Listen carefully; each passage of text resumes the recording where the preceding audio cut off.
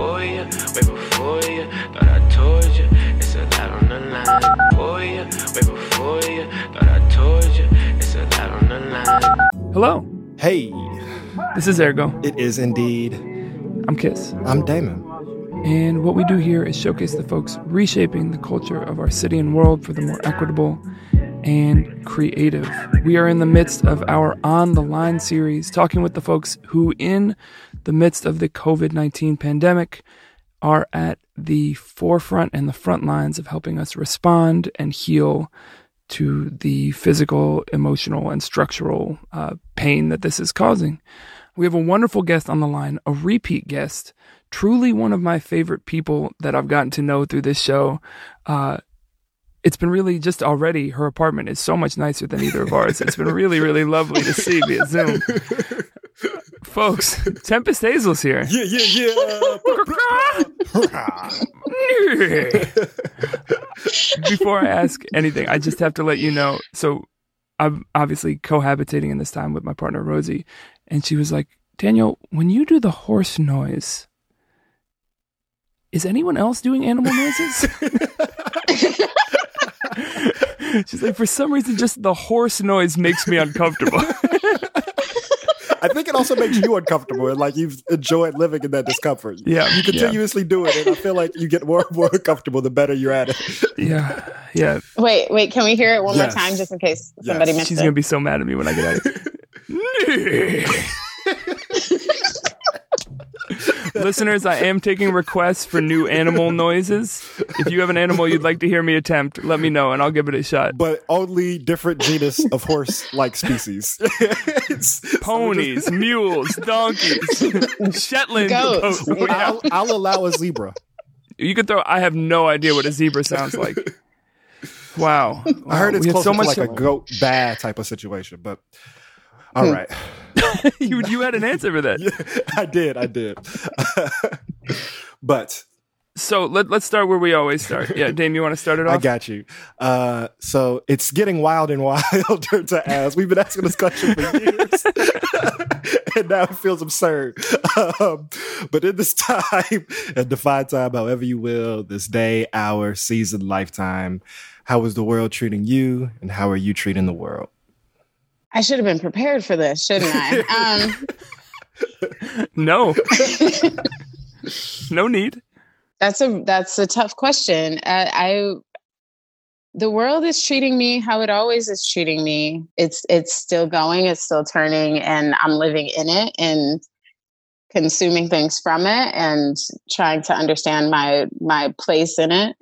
I'm grateful because I feel like it's treating me in some ways better than it's treating a lot of people who are struggling and suffering right now. So I want to start with gratitude, but also at the same time, it's true.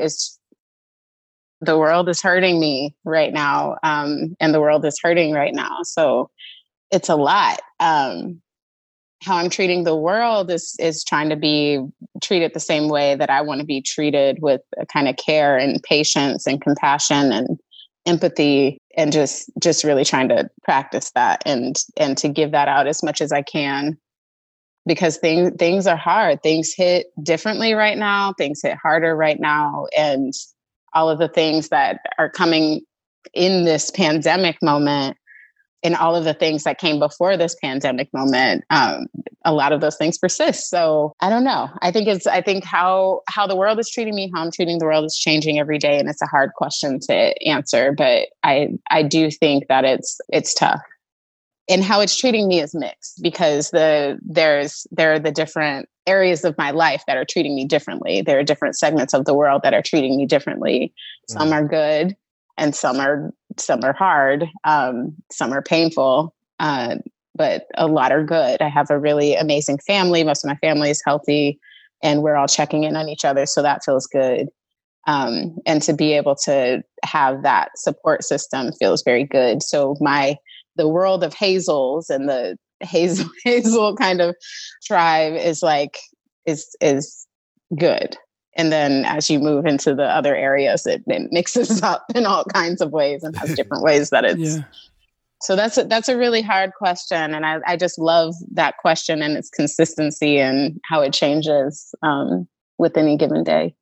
it is getting harder and harder for people, and for, I think, both of us to answer it too, just because, as you mentioned, one of the lessons that I think this time has really taught me is it is so real to be okay and not okay at the same time. Mm-hmm. There's almost a discomfort in that, and we see it especially in this series with guests who are not. We've seen it a lot in this series with guests feeling almost, whether it's a guilt or just like an acknowledgement, like you did, of like, I'm grateful that the world is treating me better than it's treating other people right now. But yeah, I think like that's the center of the two sides. Like, people are okay and not okay at the same time. Mm-hmm. Yeah. Shout out to your Hazel tribe as well. I love that. There's a lot of them. Sounds so beautiful. Yeah. And so, thank you for that. Right. I think we could, there's a pull to almost just be talking about right now. But I'm trying to challenge myself to stay grounded. I think there is this urge, particularly with like Uprise, especially if your origin is in responding to such things, that like, oh, now it is our duty. But, acknowledging that there's work and plans that have been in response to these things. They may not be immediate or may not be as extreme. So I'm balancing, just for transparency to you and to the listeners, of like wanting to just like, let's just talk and shoot the shit and debrief what's going on in the world, like in this day. But I'm so grateful for you and your time, because there is so much more work that we can get perspective on. So I just kind of want to say that and then ground in like what I think the intentionality of this conversation can be. So a little bit of context for those who may not have heard Tempest on the show before. Tempest is, an amazing artist and curator, and also has been working in the world of institutional capital funding, philanthropy with the Field Foundation. And for some people that may like challenge their notion of on the line and response. But I think there is a discomfort due to like the structural contradiction and the fact that movement spaces, mine included, are not revenue generating, right? For the most part, and are not self-sustaining in a capitalist environment, and have to have relationship with capital in order to survive and do work that for most of us is grounded in like creating a world that is not dependent upon capital. And so that's a tension for a lot of people, particularly Black liberatory spaces, because our history teaches us explicitly that tension and contradiction has disabled a lot of our spaces. But you, Tempest, is somebody who I've seen firsthand like operate with an integrity. We learned a lot about your work when you came on, and since then we've, like Daniel has mentioned, I've had like the privilege of seeing it like in real time. And so I just want to honor you. You are somebody I really admire. I have like a big sister in life, an actual like person that my mother gave birth to before me. And she's, thank you for defining like, sister. I like and she's somebody I just like admire and like has her shit together. And so when I think of big sister life, right? Like, we're not that close. I'm not trying to like stun, like false flag, but we can get there. You have the like responsibility of like, oh, I'm going to make sure things get done in the house before mom gets home. Right. And like mom being like the evils of the world. So that's a little bit of my gas and affirmation, trying to ground this conversation of like, we're talking about what's happening right now. So our economy is in utter collapse. This is a hard pivot. Pivot. Yeah. People are really saying there's all of this rapid response, mutual aid things that are going on. And so from you in your seat as somebody who lives amongst movements, but it has in this institutional space, what are you saying about how this time has shifted? Just like, I think we see very clearly how it provokes folks who want to go do a protest, or who want to like make plates, or who want to make sure that the hospital is open. I'm very curious, just to get started, like, what is the shift that's happening in institutional space? Yeah. So first I want to say, if you ever want to come to the Hazel family reunion or cookout, you are invited. I'm there. You can come. An honorary Hazel.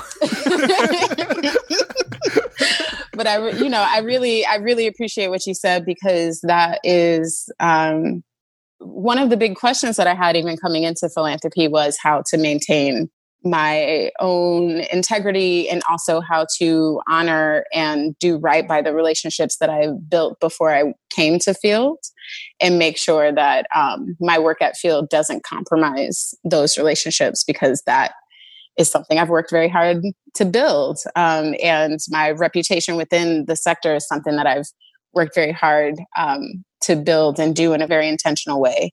But to the question of how things are shifting, I mean, it's been really interesting to see how things are shifting. On one hand, you know, I have to recognize the fact that there's been a lot of collaborative work that has happened to pull together resources and all of the relief that's coming out, even though it, of course, is not enough to the extent of what has happened, just what is happening economically and, you know, with unemployment, housing across all of these different areas.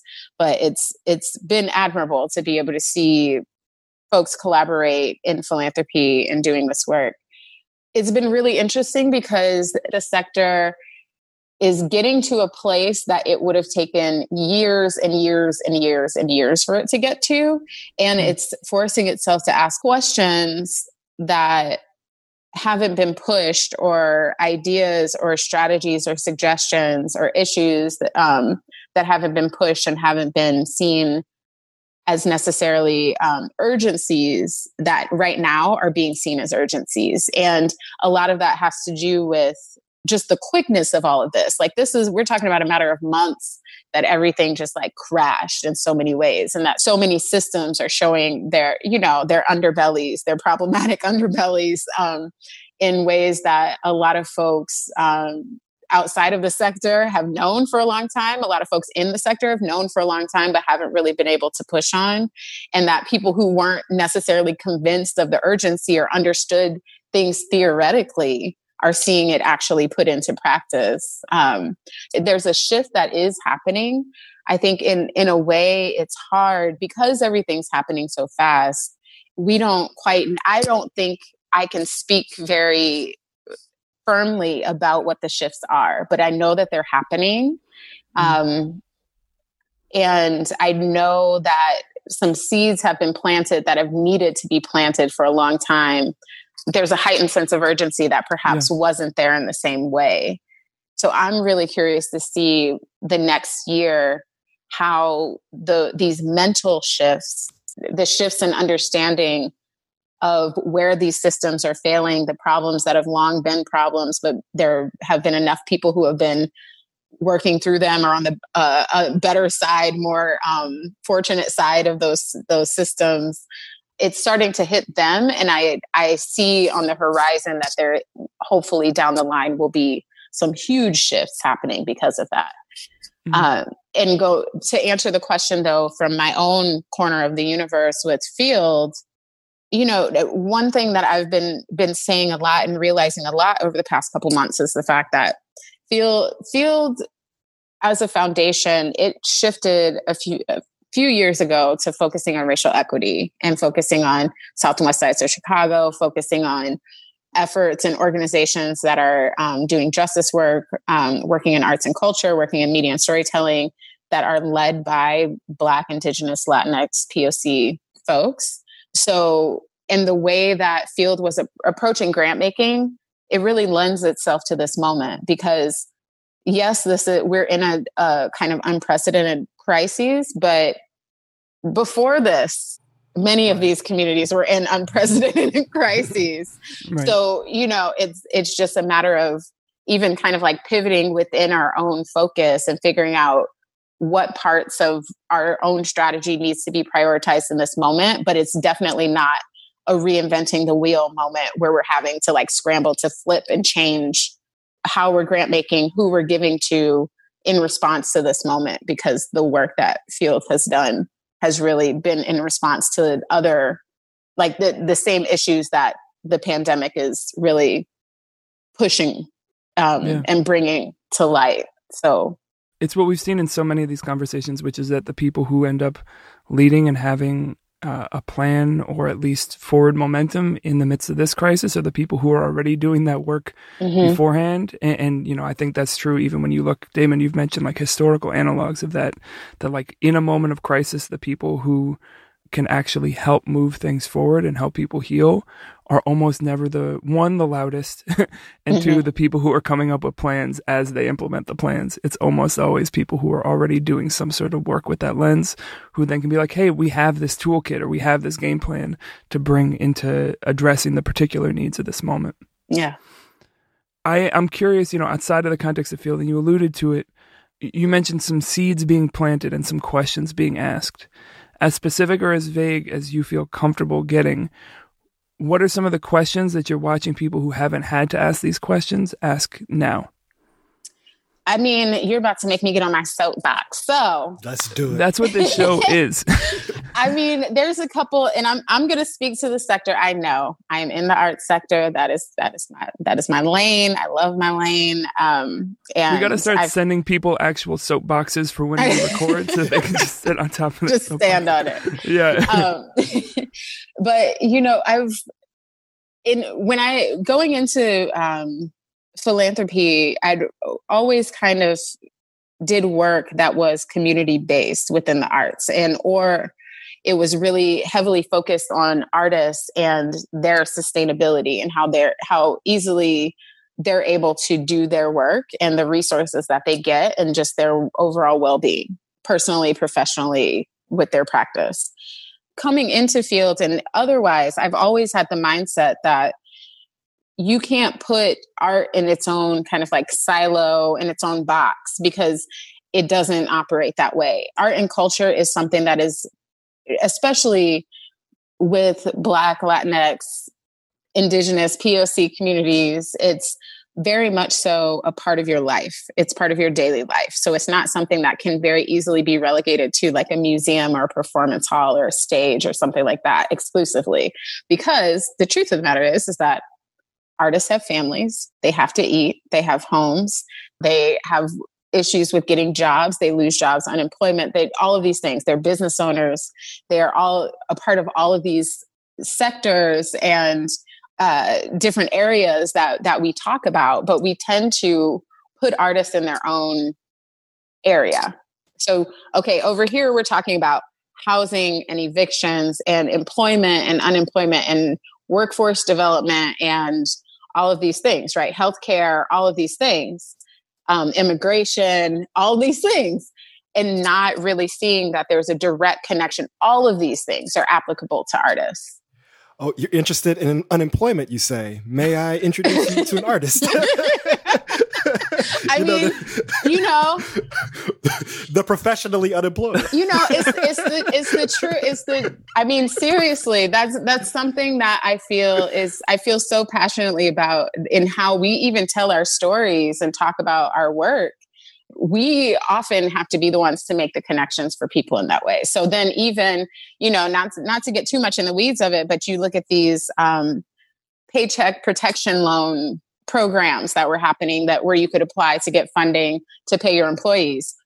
There were blind spots within this where if you were a contract employee or working in a certain kind of depending on how you work or your relationship to that organization and how you're getting paid, that might not apply to you. Oh, we know. We were those people. Yeah. Right, exactly. So then that means that there's a problem. You're missing an entire sector, a really important sector of gig workers, of freelancers, of temp workers, of contract workers, of different people who aren't able to access these different things like this check or the PPP loans or whatever the case may be, so that's one of the things. Another thing is that there's a lot to learn from the systems and structures. Damon, you mentioned that they're not sustainable, and that in a lot of ways, like different organizations that do certain types of work or work in community in certain types of ways aren't sustainable. And I think that, to me, that's another way in which we have to think about the language that we use and how we talk about it, because I actually think that it is more stable than some of these other structures. And there is something to learn about the stability and also a different kind of capital.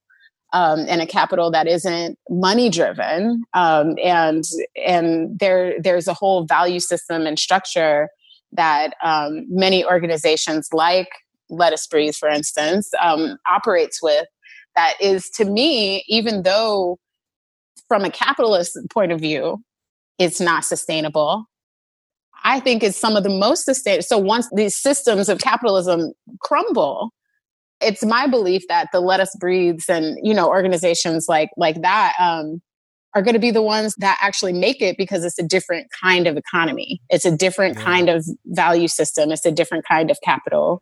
Yeah, startups aren't sustainable. Yeah. Like those are the businesses that crumble. Yeah. That's really encouraging to, like that sustainability to stability spectrum. Cause like, thank you for naming us in that. Cause even you saying that, you're right? Like for me and Let Us Breathe work, like I would do that every day and not get paid. I don't get paid. Right. And like, that's not, if there was no money, I would still do it. It's just other people expect money for things, right? Mm-hmm. We would keep doing it regardless, or do it at a different way or at a different scale. But, people want you to pay for your lights. Yes, they do. And so, thank you for that language of acknowledging our stability, because that's helpful. And thank you for also the totality of your answer, because it gets me to like the one big question that I wanted to ask. And I was sitting over here with angst of like trying to figure out, is this an early question? Is this a late question? Right in the middle. I'm going to ask it. Yeah, we're right in the middle. Right here. And I say that I have angst about it because this is a thing that like I'm always trying to speak about and gain my own language and understanding. It's similar to the introductory context I gave about like this central tension or contradiction. And I think this moment, and you bringing up like the stimulus and like what Congress is doing, can really accentuate what some of those tensions are. Because what happened was our state very clearly and as explicitly as it possibly could prioritize capital and institutions and what we could call a funding class over people. And so I've even seen like some like billionaires or super rich capitalists be like, yo, we don't even like need this money right now. And so, what the tension is always is we are interacting on the ground level with good people such as yourself. But we know that the money comes from somewhere and that the money has to be connected to the same equity, the same markets, right? And so in this time of where the institutionalized are being prioritized, is institutional capital seeing like, hey, where our funds come from? And I think you use very good language of like your sect of the universe. I actually don't know where like the Phil Foundation money comes from.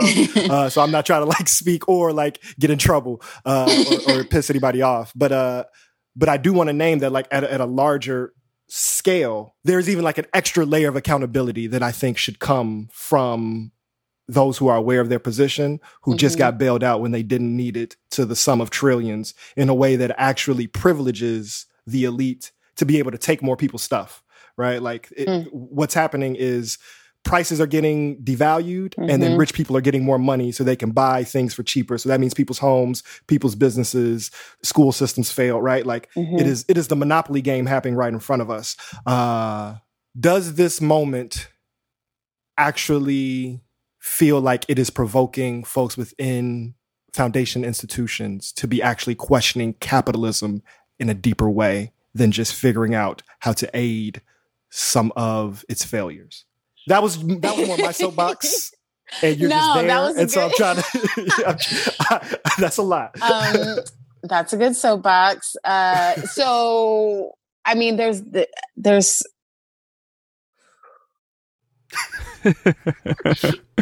My answer is I hope so. But I was just writing something earlier about and thinking about the fact that a lot of what capitalism is really rooted in, its survival strategy is like it's for itself. It's like a very individualistic kind of survival. So with foundations, I feel like it's very similar in that I'm suspicious of foundations, period. And I completely understand that I'm at a foundation. I really love the work that I'm able to do at Field Foundation, but I honestly just very critical of the philanthropic sector as a whole, because at the end of the day, much of the general understanding of this moment or of these past few months and how philanthropy will respond is that The typical response is to pull back, is to, when your endowment is losing money because it is directly tied to the stock market and your investments, then you become more conservative so that you as a foundation are able to make it through, which means you're hoarding wealth in a different way than you were perhaps previously in a better economy. It's one thing for like an organization or a company that makes a thing to then hoard wealth, but if the whole job is to give wealth away, and then you go, oh no, we're not going to do that anymore, then, that it's so, even more so than in other sectors, so directly contradictory to like what the function. It's like a factory saying we're not going to make things anymore. Yeah. I don't often see the pulling apart of that, or the,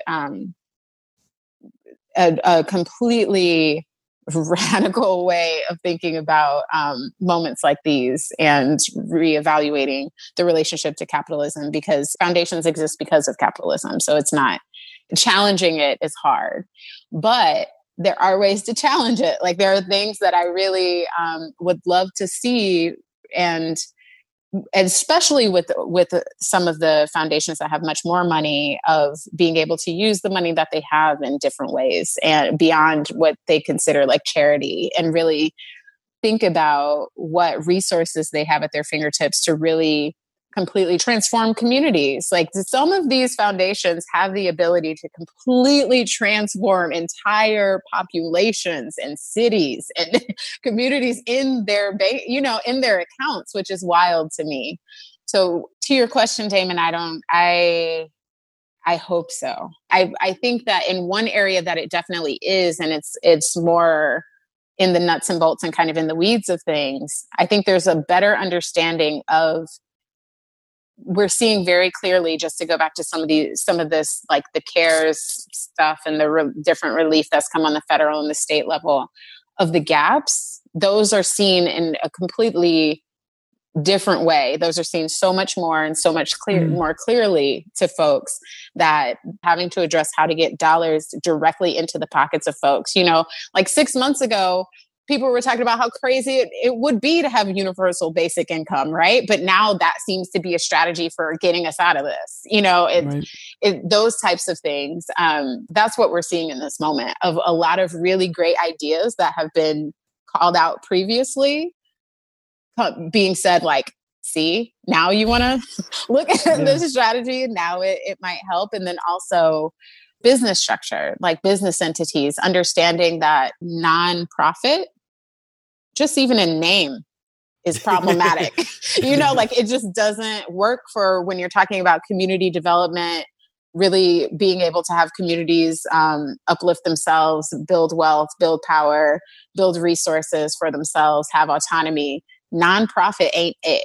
So as long as philanthropy is prioritizing only giving money to nonprofit, it is basically fueling something that will be forever dependent on somebody else's wealth and somebody else's resources in order to keep it going. And that's way too much power for those folks to have. At Fields, I do a lot to try to focus on hybrid models, different types of models, alternative economy, and how to like go around the way to fund nonprofit cooperative work, like different things that are building wealth for people, for families, for communities, building resources and ways to be able to not have to be dependent on especially philanthropy. That's something that has been at the core of my work at Field, because it's the idea of you can either give folks fish or you can teach them how to fish. It kind of boils down to that type of thing. And I'm much more into the ways in which philanthropy can actually teach folks how to be, not even teach, because I don't know what philanthropy can teach. But I was going to say maybe philanthropists should like look at how people have been fishing. Right. And be like, oh, you've been using a net. Oh, okay. Here's some more nets. So here's some, exactly. Here's a factory so you can make your net. Some so here's bait. like a little house. Yeah. Here's some material, a farm, something like here you go. Because I do think that's what it needs to see its role as, rather than it being like, we're giving you this and here you go. And then once it runs out, you're going to come back to us, but we might change our mind and have other ideas of what we want to support. So sorry, it's just, anyway, I would just keep talking. Why don't they ever talk about fishing poles in that saying? I don't Like, oh, I gave you this great fishing lesson, this great professional development on fishing. I'll see you tomorrow. And but I'm taking my poles back with me. And I didn't give you a fish either. I'm keeping my fish because I don't want to give that to you because then you won't learn how to fish. But go get your poles. Also, fishing isn't that hard. Why are you making this so complicated? Like, I'm not a great fisherman, but I can catch a fish. And nobody taught me. Yeah. It's all about the poles. Oh my goodness. Oh my God. So I don't know, David. I don't know if I answered your question. You did. No, okay, cool. Just making sure. I want to go back to something that you mentioned, which is how the response to the shortcomings and the gaps in the CARES Act were visible and nameable in a way that some of these shortcomings of foundation work and nonprofit work haven't been to some people. And I think that what that really points to is what happens when you abdicate responsibility from the state, right? So a foundation can say, well, it's just our prerogative to choose who we want to give money to. But the state, which is the public, which is our money, which is supposed to, in name, serve everyone within its jurisdiction, when they say we are going to prioritize certain people over each other, which they do all the time, at least then you can say this is a contradiction, right? Or this is something that we have some more sort of recourse to name. And I think it goes to kind of what, Damon, we've talked about this a lot on the show, what is made possible in terms of extraction when the state is no longer responsible for caring for people's needs. And so I like we were talking about, this is a moment where that gets exposed. And I think even just in people's mindsets, it's like a foundation doesn't serve the public. Foundation serves the people who it gives grants to. A company doesn't serve the public. Company serves its shareholders. But at least we have some conception that a state is supposed to serve the people that are under its jurisdiction. I have no question about that, but it just really like popped out of like, oh yeah, if a foundation was giving grants and they say, we're not going to give grants to this group of people, like you don't really have anything you can say to them because they're not accountable to you in the same way, Very true. That is it is very true, but I think that words matter, and many foundations have missions that they are accountable to. So as long as they have missions that say that they're supposed to be serving some kind of public good or doing X, Y, and Z, the public can hold them accountable to that mission. And that's the place to push in my mind. So to me, there is, whether it's a private foundation, family, any kind of foundation, there's still an accountability to their mission. And as long as that is open to has some interpretation or any kind of explicit things that they're saying that they're seeking to do. And if they're not doing that, it's our responsibility to call that out, especially if they're saying that they're serving certain folks. Yeah. So I want to get back to the ground a little bit. I'm really grateful that we were able to have this conversation. I don't know anybody else I could have this conversation with without just bullshitting or pulling out of my ass. And so like, I feel just comfortable and like having this in real time. But I want to like kind of get off them in the top office and like talk about the work that is supposed to be or is being supported or that is happening. Because I think, as a show or as an entity that really focuses on the ground and someone who works on the ground, and even that's a kind of like weighted metaphor, it's hard to like see your peers or see laterally all that's going on, even though we try our hardest to be in collaboration, coalition, solidarity, and that there is actually a purview that institutional funding has of being able to like see pretty intimately actually work across a field. No pun intended. Oh my God. That was the word. I guess I should just say I intended it and like stand on it. Across the field. That does sound like the podcast that we go into Field Foundation to pitch. Yeah. Which we're working on. Don't trust me. So across the field, what are you seeing that is encouraging? Because that's really what we're trying to do with this series, is like pull out the lessons of, folks put a lot on the line, folks step up, and it's hard to catch it all. Okay. I feel like I'm saying too many sayings. No, just what great work have you been seeing? Yeah, what's going on? Great work. I mean, I struggle with this question because on one hand, there are many more traditional, traditional isn't the right word, but organizations that present work. So organizations that exhibit visual artists or performing artists or dancers, musicians, things like that are doing really amazing work, or folks who do work with teaching artists that they're doing really amazing work to just kind of keep their staff and still pay folks, even if they're losing contracts of, like working with CPS schools or different commission projects or things that they're hired for to do. So a lot of organizations are really digging in and taking pay cuts from their leadership or figuring out how to move money or just doing everything that they can to make sure that they take care of their own, whether that's the artists they work with or their staff. And that has been amazing to watch, and to just see what people are willing to give up of their own comforts or their own stability in order to share that and make sure that the people around them are taken care of. But then in a lot of ways, I think, a lot of the organizations that field supports are ones that do a lot of different kinds of work. So they're not just arts organizations. They also provide social services. And I feel like Let Us Breathe is one of those, but I would also say like Brave Space Alliance, Asada's Daughters, Blue Tim Production, some folks like Circles and Ciphers. There are a lot of groups that do really incredible things that go beyond just supporting the creative practice or presenting that creative work or creative education.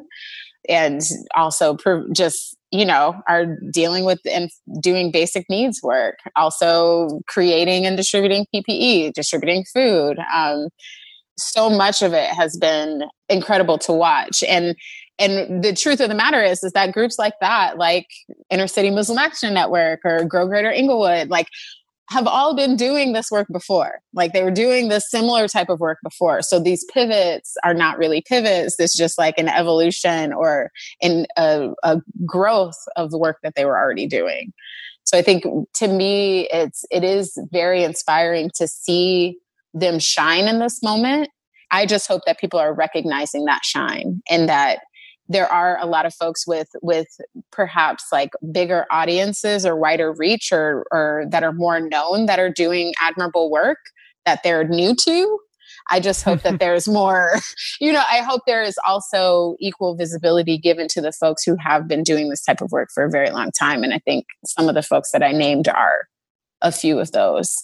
And I think there's also a lot that we will see coming up as far as who's going to be at the forefront of really thinking about the policy that needs to be pushed, the advocacy and organizing that needs to happen in order to change some of these systems.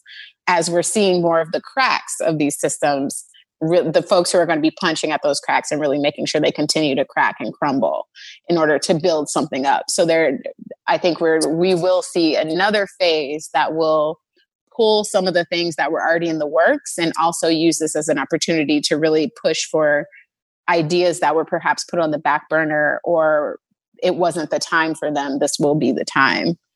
So I'm really looking forward to that. But there's been a lot of really great work happening, and it's almost overwhelming to even try to sort through it all and do justice to explain it all. That's what literally we've been trying to do for 5 years here. I hear you.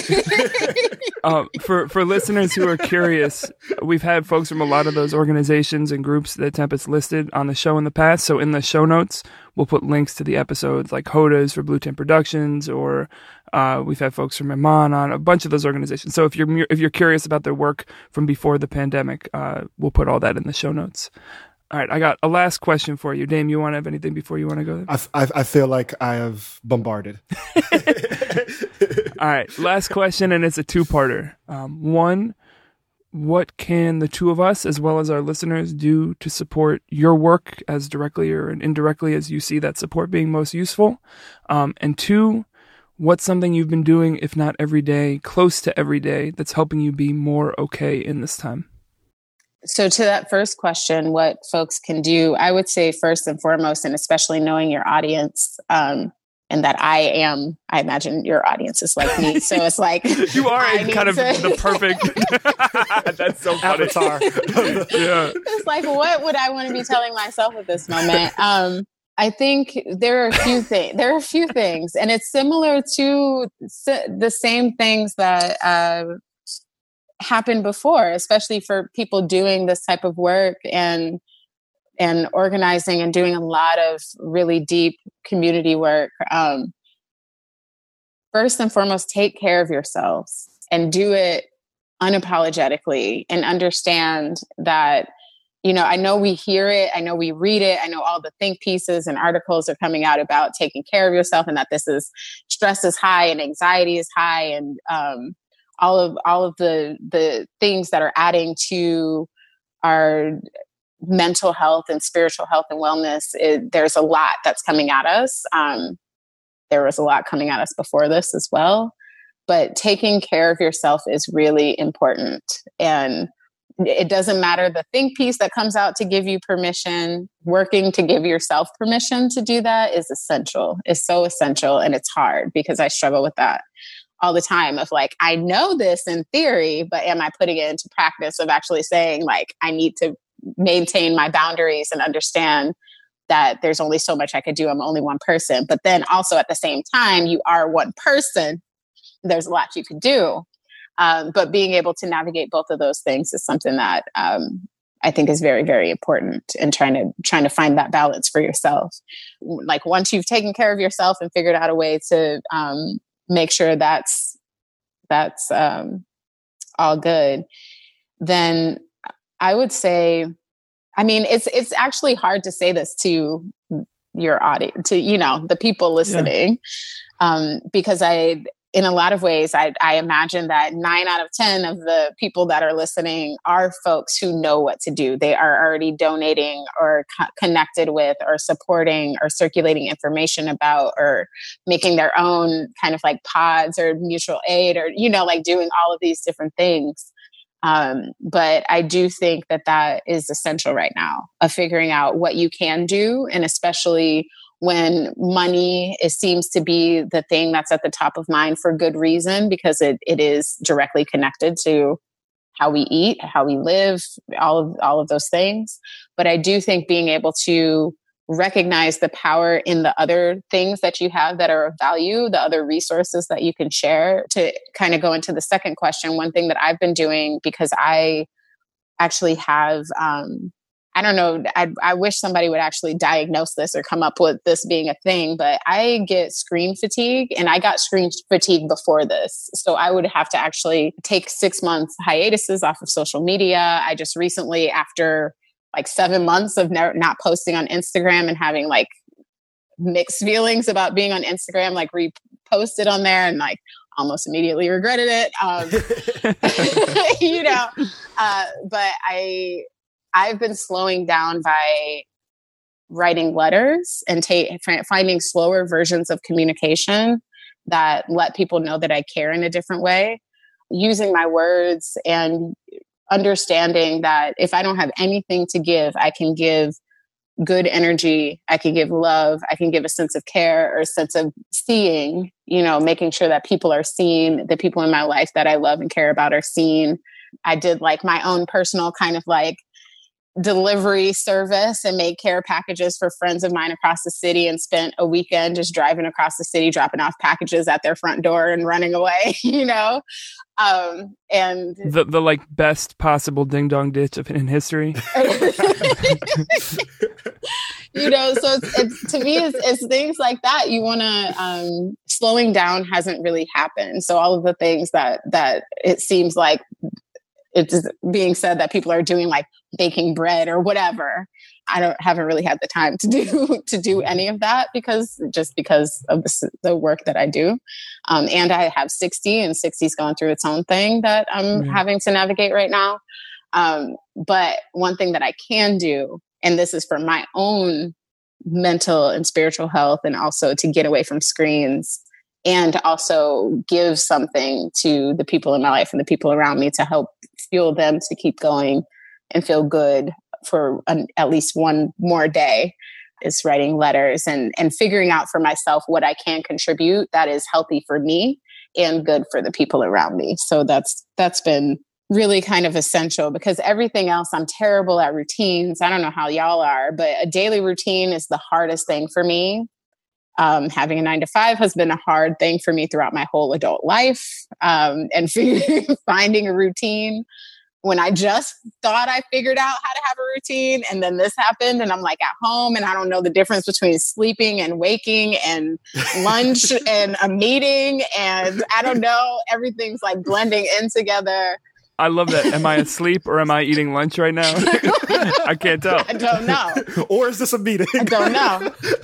Did I eat today? You know, it's like, what? It's just... Am I in a one-on-one with the sandwich, or am I consuming the sandwich?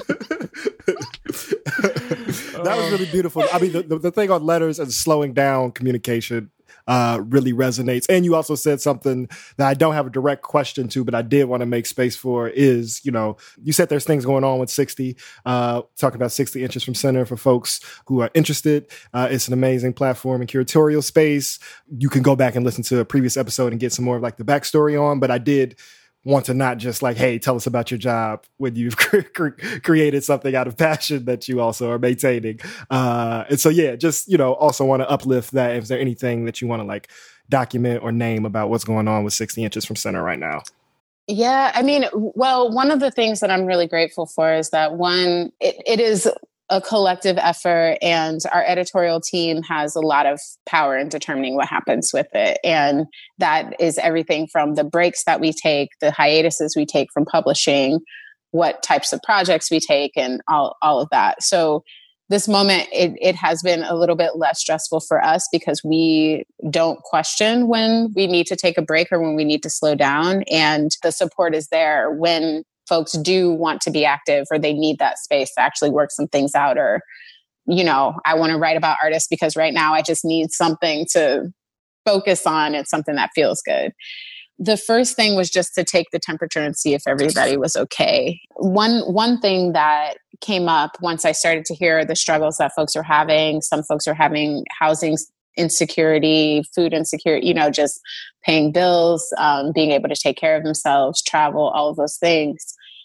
We started coming up with different ways to support them. So things like doing like a pledge where our contributors could say, I will write 5 articles over the next year, and we would pay them up front for it rather than them waiting to be paid for it. Or like some of us who do editorial work or writing, we donate our fees back to an internal pool that then goes to other team members who are in need. So we're just trying to figure out how to take care of our team internally, and also just like loosen any kind of pressure as far as any deadlines that we have for any projects that we were working on, just because there's enough stress in the world. And a lot of what 60 is for folks is it's a love thing. So you don't want to, in a time when we need to be caring for ourselves, make another piece of work, you know, and make something feel like work if that's not the space that you're in, of being able to do it without it feeling like work. You know, this is our 10-year anniversary this year. And congratulations. Thank you. And we have big plans,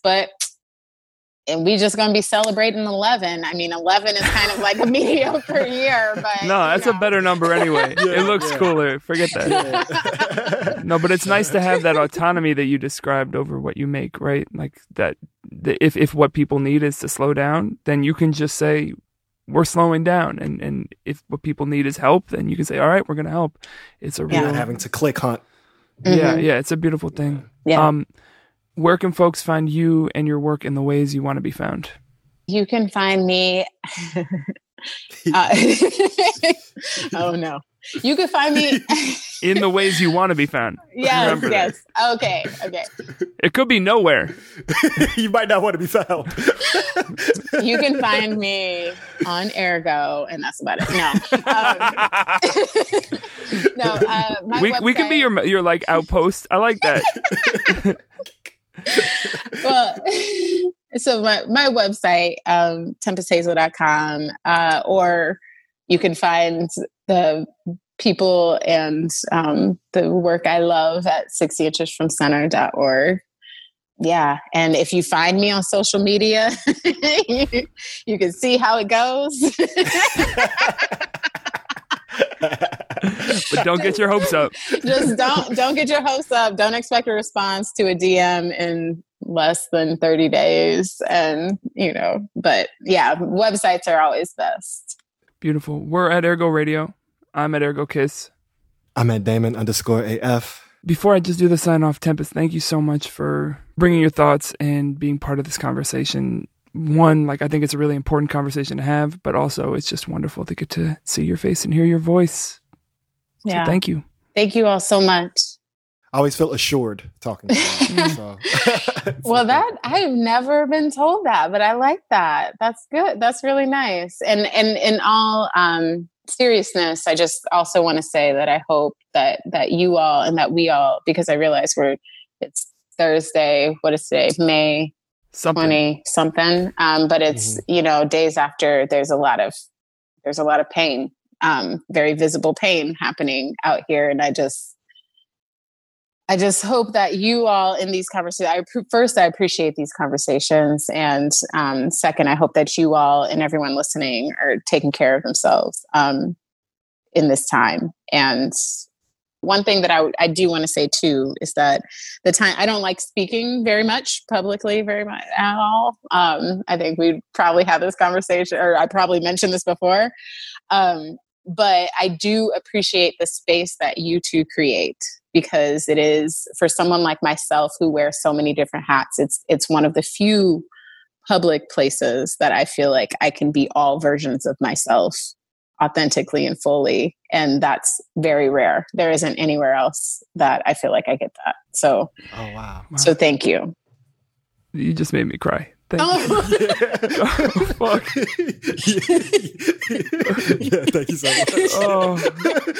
All right, we gotta go. We'll be back on the line. I'll talk to you soon. Much love to the people. Peace. Oh, wow. No, thank you for saying it. That really, honestly. Oh. Hey, Dame. What's up, Kiss? I want you to meet my friend Miriam here. Hey, Miriam. Nice to meet you. Nice to meet you, too. Miriam is my oldest friend in the world. The whole world. And she is a devoted podcast listener. Are you? I am. Oh, well, that's love. I don't mean our podcast. I just mean podcasts in general. Okay. I love podcasts. How do you usually find your podcasts? What do you listen to them on? The iTunes app. Yeah, I know. Very basic. You're not thrilled with it? It isn't the best. Well, the good news is we actually have a recommendation for you. Oh, yeah? Well, Ergo is sponsored by Overcast. It's an independent podcast app that embraces the open world of podcasting instead of locking it down. Man, it's for the people. No exclusives, no premium content, no paywalls, just a great podcast app for everyone. Get it free in the App Store where you get all the other things. Yeah. You going to check it out? Sounds amazing. Cool. We won you over. Look how effective this ad has been. Yeah. Pay us more money, folks. That's advertising in action. You see? Works. See, that's how good we are at selling things. We're doing this. Hey, yo, Harold, hit me up, man. I am an advocate and I can market your stuff because look how great we just marketed Overcast. We just gave an ad for them and an ad for us. I think it's time to get the fuck out of here. Let's do it.